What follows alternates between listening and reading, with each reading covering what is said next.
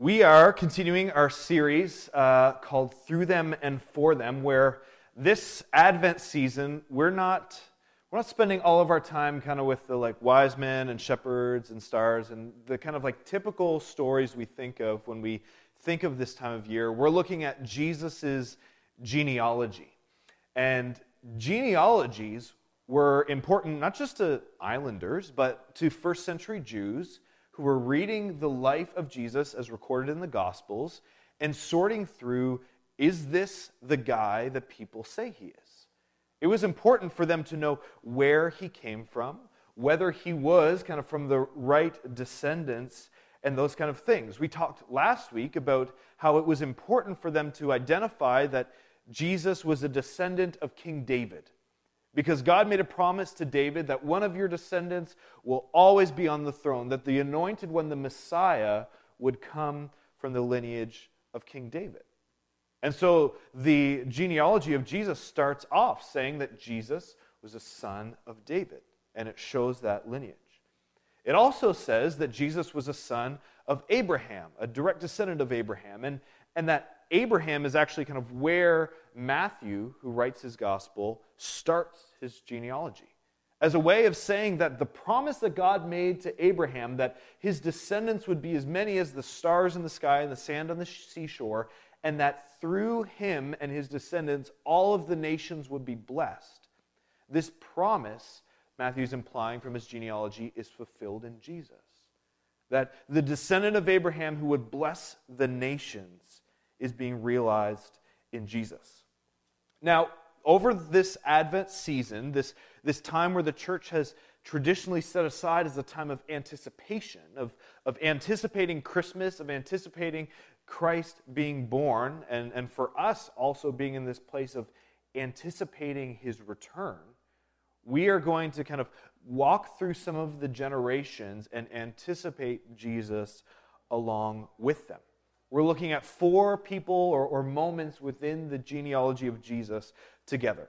Last week, we talked about Tamar, which was a really fun story to work through of this woman who acts like a prostitute in order for her father-in-law to get her pregnant to be able to carry on the family line. You thought your family had issues. Look at Jesus's. But it was a reminder to us that God can even take the most shameful parts of our stories and redeem them for his grand purpose. And we may not even be aware of how moments in our lives are actually going to be used by God for his purpose. This morning we're going to continue in the genealogy. If you want to turn to Matthew chapter 1 or just follow along on the screen, we're going to continue reading. Matthew chapter 1, verse 1. This is the genealogy of Jesus, the Messiah, son of David, the son of Abraham. Abraham was the father of Isaac, Isaac the father of Jacob, Jacob the father of Judah and his brothers, and Judah the father of Perez and Zerah, whose mother was Tamar. That's who we talked about last week. It goes on to say, Perez, the father of Hezron, Hezron, the father of Ram, Ram, the father of Amminadab, Amminadab, the father of Nahshon, Nahshon, the father of Salmon, great name, Salmon, the father of Boaz, whose mother was Rahab.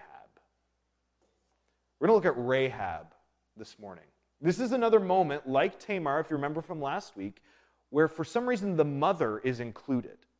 Right, this was a patriarchal culture. This was a time where the lineage, most importantly, is traced through the male descendants. So it wasn't necessary for the mother to be included or written down, but for whatever reason, Matthew, inspired by the Holy Spirit, decides Rahab needs to be included here. I'm going to make a point to say that the mother is important in this story. Why is Rahab included? What can we learn as we look at Jesus' story or family? Well, Rahab, if you remember, kind of like Tamar, she's one of those people who can get lost in some of the obscurity of the Old Testament. But Rahab was from the city of Jericho. And if you remember the story in the Old Testament where the Israelites are enslaved in Egypt, right, for 400 years, there's the whole deal with Moses and the burning bush and the let my people go and plagues, and then finally Pharaoh's like, get out of here. Moses parts the water of the Red Sea. They cross over. The Egyptians drown. They spend time in the wilderness. You remember this story? And God had made a promise to Abraham that his descendants would inherit the land of Canaan. They call it the promised land, right? And so coming out of Egypt, crossing the Red Sea, they were going to go to this promised land. The problem is when the people get to kind of the border of the promised land, they send out spies, they go and they look at the land, and they're like, there's no way that we can take this land over. There's no way that we can conquer it because the people that live there are stronger than us, they're bigger than us, there's amazing crops and farmland, it's a fertile place, it would be awesome to live there, but I don't think we can take it.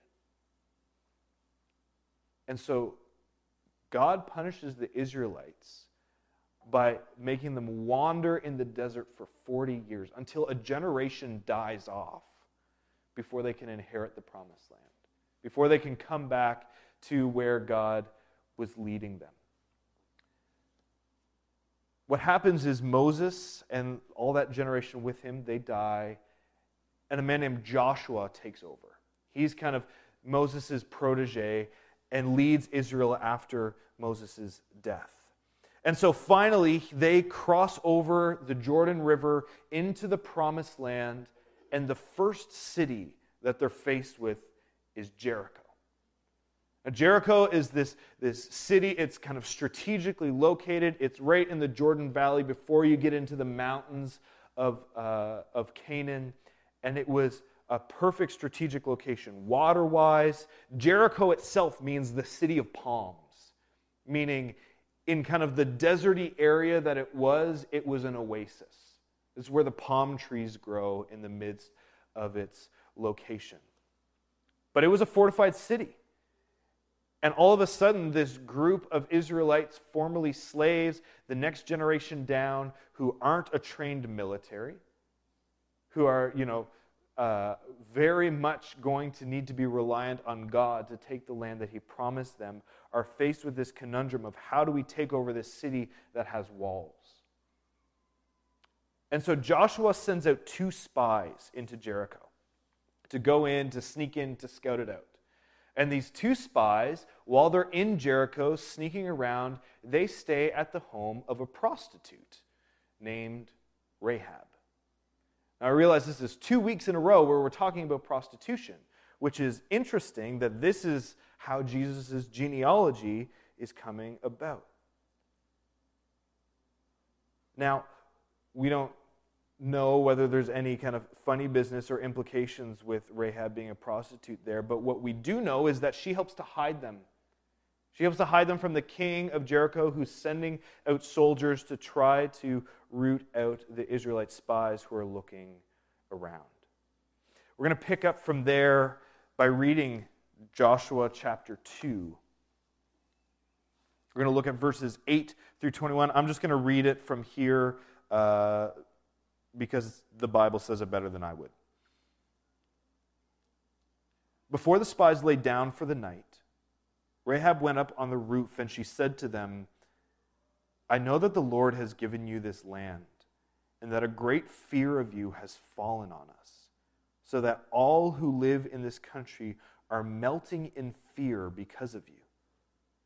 We've heard about how the Lord dried up the water of the Red Sea, for when you came out of Egypt, and what you did to Sihon and Og, the 2 kings of the Amorites east of the Jordan, whom you completely destroyed. When we heard of it, our hearts melted in fear, and everyone's courage failed because of you, for the Lord your God is God of heaven above and on earth below. Now then, please swear to me by the Lord that you will show kindness to my family because I have shown kindness to you.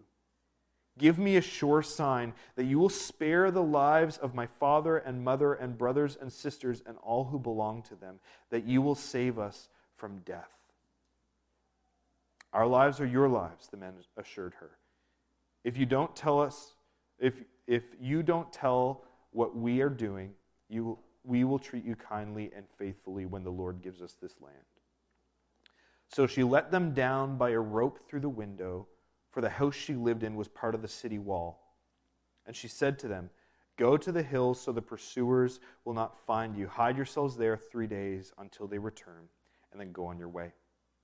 Now the men said to her, "This oath you made us swear will not be binding on us unless, when we enter the land, you have tied this scarlet cord on the window through which you let us down, and unless you have brought your father and mother and brothers and all your family into your house. If any of them go outside your house into the street, their blood will be on your hands. We will not be responsible. As for those who are in the house with you, their blood will be on our head if hands are laid on them. But if you tell what we are doing, we will be released. But if you tell what we are doing, we will be released from the oath you made us swear." "Agreed," she replied. "Let it be as you say." So she sent them away, and they departed, and she tied the scarlet cord in the window. I'm stumbling over my words a little bit this morning, but what I find interesting about this story in Joshua, the story of Rahab, like we saw with Tamar, is that there is this interesting agreement and this pursuit of a woman who has a reputation that would be looked down upon otherwise by people. We can probably draw a lot of parallels between Tamar and Rahab, but that's not going to be our emphasis this morning. This morning we're going to emphasize something a bit different that we read in verse 11 of this passage. When Rahab said, "When we heard of it, our hearts melted in fear, and everyone's courage failed because of you. For the Lord, your God, is God of heaven above and of the earth below." The people of Jericho, knew that the Israelites were coming. Like when the sea gets parted and the Egyptian army gets drowned, or when this small militia of untrained soldiers who are just learning how to swing a sword are able to defeat the armies of the Amalekites, you hear about that. And all of a sudden, 2 and 2 gets put together of they're coming to Canaan, and we're kind of the first city in. They're coming for us. And if for whatever reason they're able to defeat the Egyptians and cross the sea, and they're able to defeat the Amalekites because of this God that is with them, and they're coming on our doorsteps, we're in trouble. News spread to the people of Jericho. There was something about the God of Israel that struck fear and awe into the lives of the people of Jericho. Yay! They're coming for us. I think it's this same kind of fear like you would feel if you're out on a boat on the waters in the midst of a storm. This realization of all of this is bigger than me, and I'm kind of small and helpless in light of it. It's kind of like being on the edge of the Grand Canyon where there's this majestic awe, but I know if I slip the wrong way, I'm done for. This fear of the Lord that takes hold where people's hearts are melting with fear, as Rahab says. But what's significant about this story is Rahab, unlike the rest of the people of Jericho, her response to hearing about the Lord is not to resist, but to seek to join in on what God is doing. To not resist, but to join in, and trusting that in doing that, she's going to be saved from the impending destruction of Jericho. I think we can kind of immediately turn that question in upon ourselves. When we hear about God and what he's done and what he's doing, when we hear about Christ, how is it that we respond? Do we respond like, man, like we've grown up in church or we've been around Christians enough that like, I know the stories, like I went to Sunday school or something, or at Christmas time, like I know there's like a manger and a little drummer boy or something, and it's, man, you guys didn't even chuckle at that. There's not actually a little drummer boy in the Bible. My jokes are just like, every week, just bombing. I bet second service, it'll go great. It's not going to make it in the second service. Scratch that out. But maybe you've grown up in church, and even like Christmas time, the stories of Jesus and the manger and the wise men, all this stuff is like, yeah, I've heard it. And it's bland, and you've never like given it a second thought or put any weight into what it might mean for you. You've just heard it and passed it off.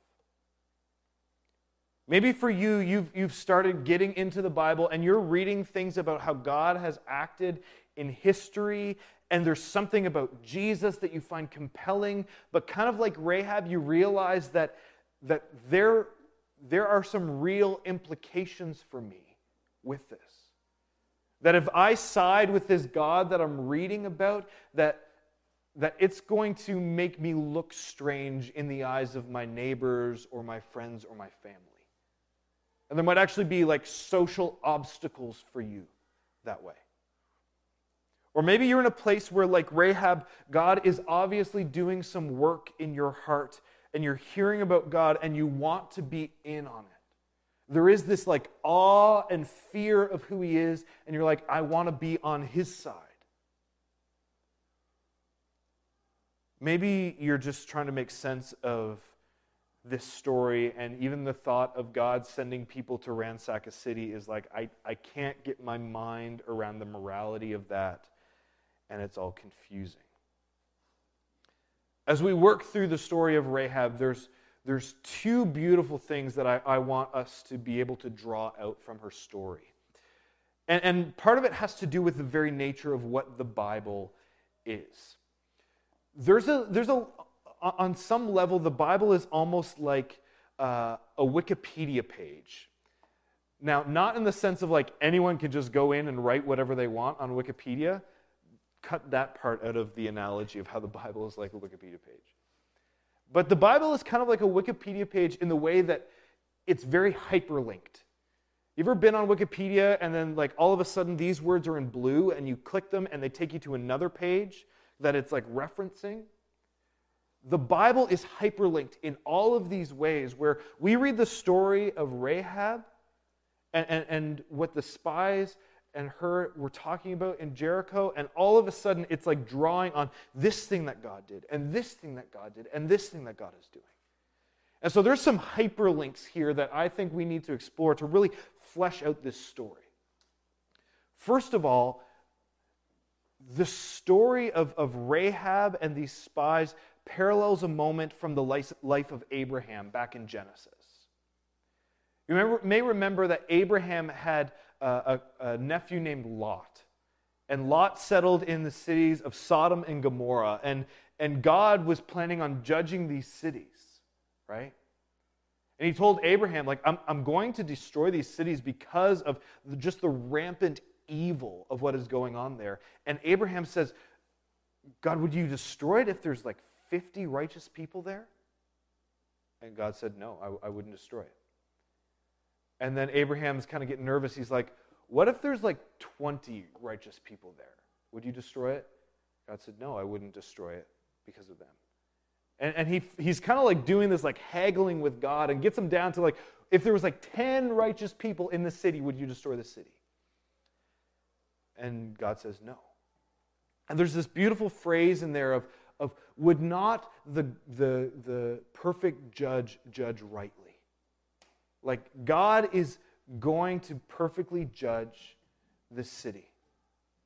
And in his decision to ultimately destroy the cities of Sodom and Gomorrah was the perfect judge judging rightly. But what we also see is God sends in these two messengers into the city of Sodom. And these two messengers that are actually angels, they remind us of kind of these spies that we see in the Jericho story, where they go in, they find Lot's family, and they bring them out of the city before it's destroyed.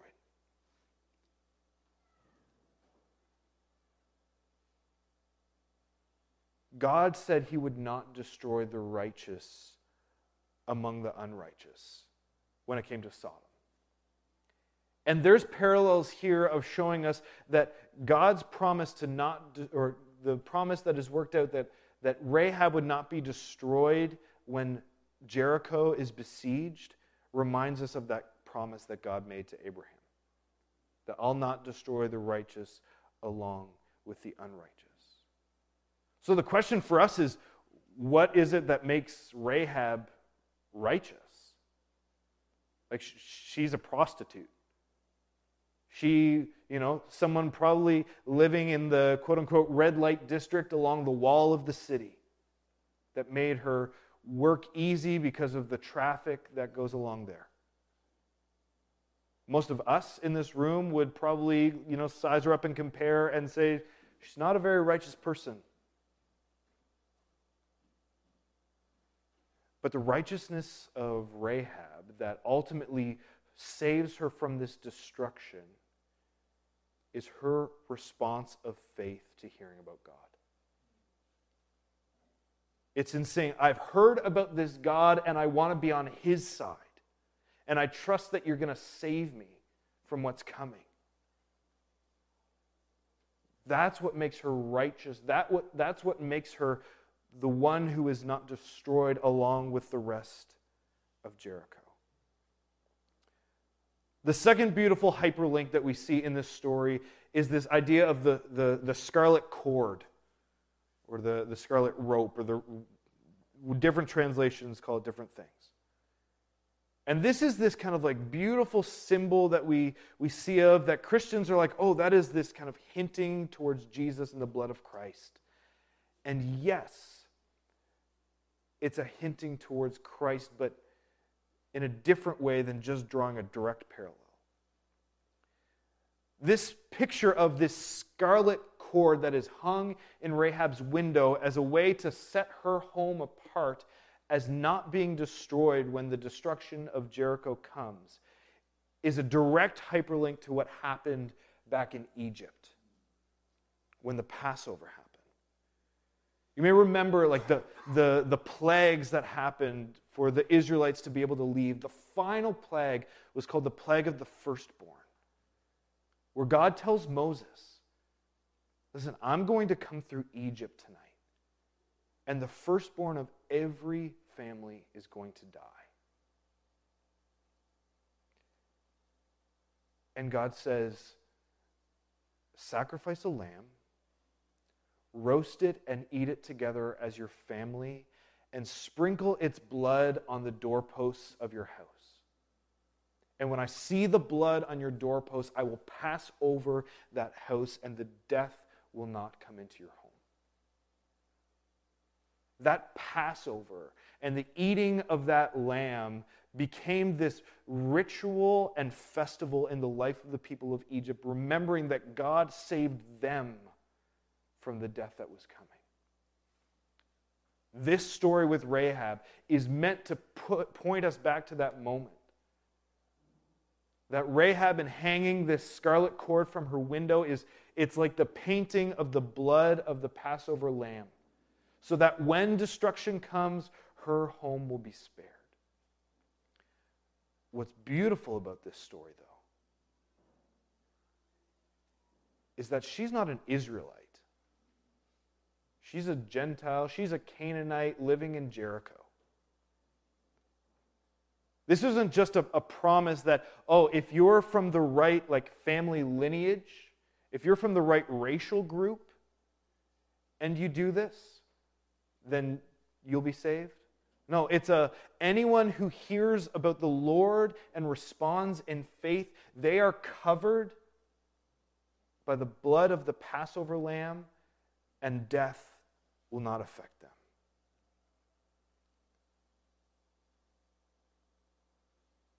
Rahab wasn't just saved from the destruction of Jericho, but she was brought into the family. We read that she, a foreigner, became part of Jesus' ancestry. We read that she, a prostitute, marries into a family and becomes the great-grandmother of kings. She marries a guy named Salmon. She was an enemy who gets to participate in the victory of God and his people. See, God doesn't just want to save us from destruction, but he wants us to be part of the family. It's not just I don't want bad things to happen to you ultimately for eternity. It is I want you to find your place in your community, and I want to do something great in and through you. That's what we learn from Rahab. God's heart isn't just one of, I don't want you to be destroyed, but one of love, and I want what is best for you.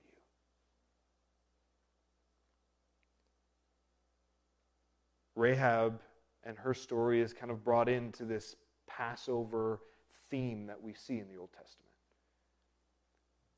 And she joins the people of Israel, and no doubt as they are gathered and encamped, as they're learning to take over the promised land, as they finally settle there, and they begin kind of this festival of Passover and celebrating this meal, where they would roast the lamb whose blood covered them and protected them from destruction and whose flesh would sustain them for the journey, they would remember what happened.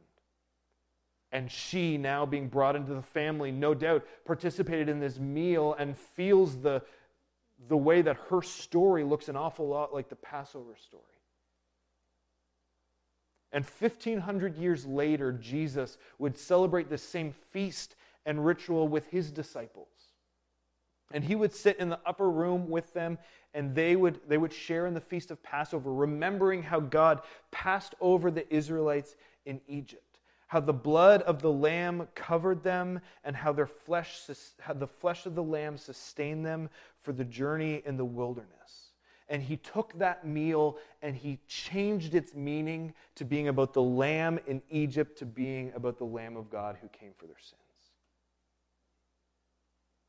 He took the bread that they ate in the meal and he broke it and he said, now this is my body, which is for you. And he took the wine and he said, this is my blood poured out for the forgiveness of your sins. This meal isn't about a lamb and the Exodus anymore. It's about a greater Exodus and the true Lamb of God. And so this morning we get to participate in that. We get to participate as those who, I don't know, you're kind of like 23andMe or Ancestry.ca lineage of whether you have Jewish roots, but I'm a Gentile who gets to be brought into the family. We get to participate in this because the blood of the Lamb isn't just for those in Egypt who painted on their doorposts, but for all of us who hear about what God is doing and we respond and say, I want to be a part of that. And I trust that that is going to save me from destruction and that is going to bring me into the family. So this morning I want to turn your attention to the table in front of you. I invite you to take the piece of bread that you have. I invite you to take it and to break it and to pass a piece to everyone who's sitting there with you.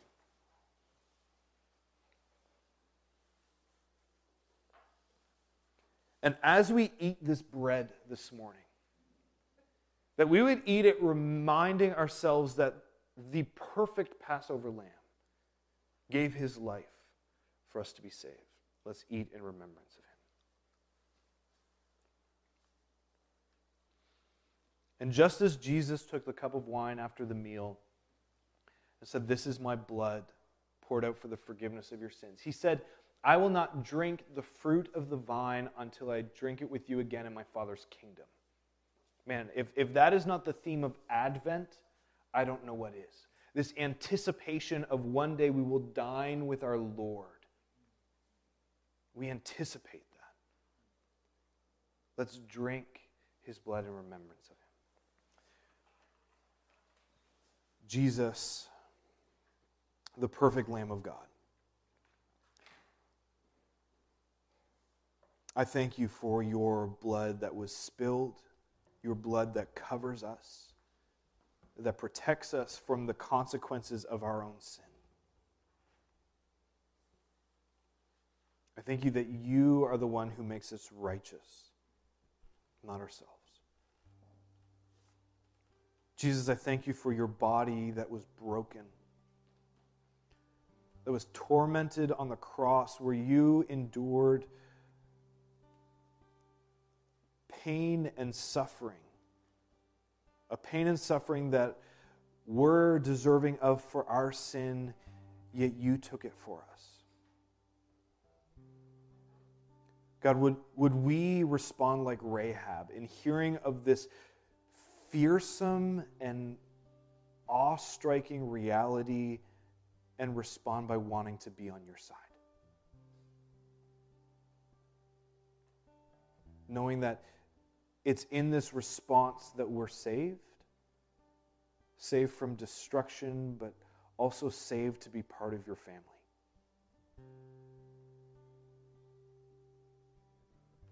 I thank you that you are merciful in ways greater than we even realize.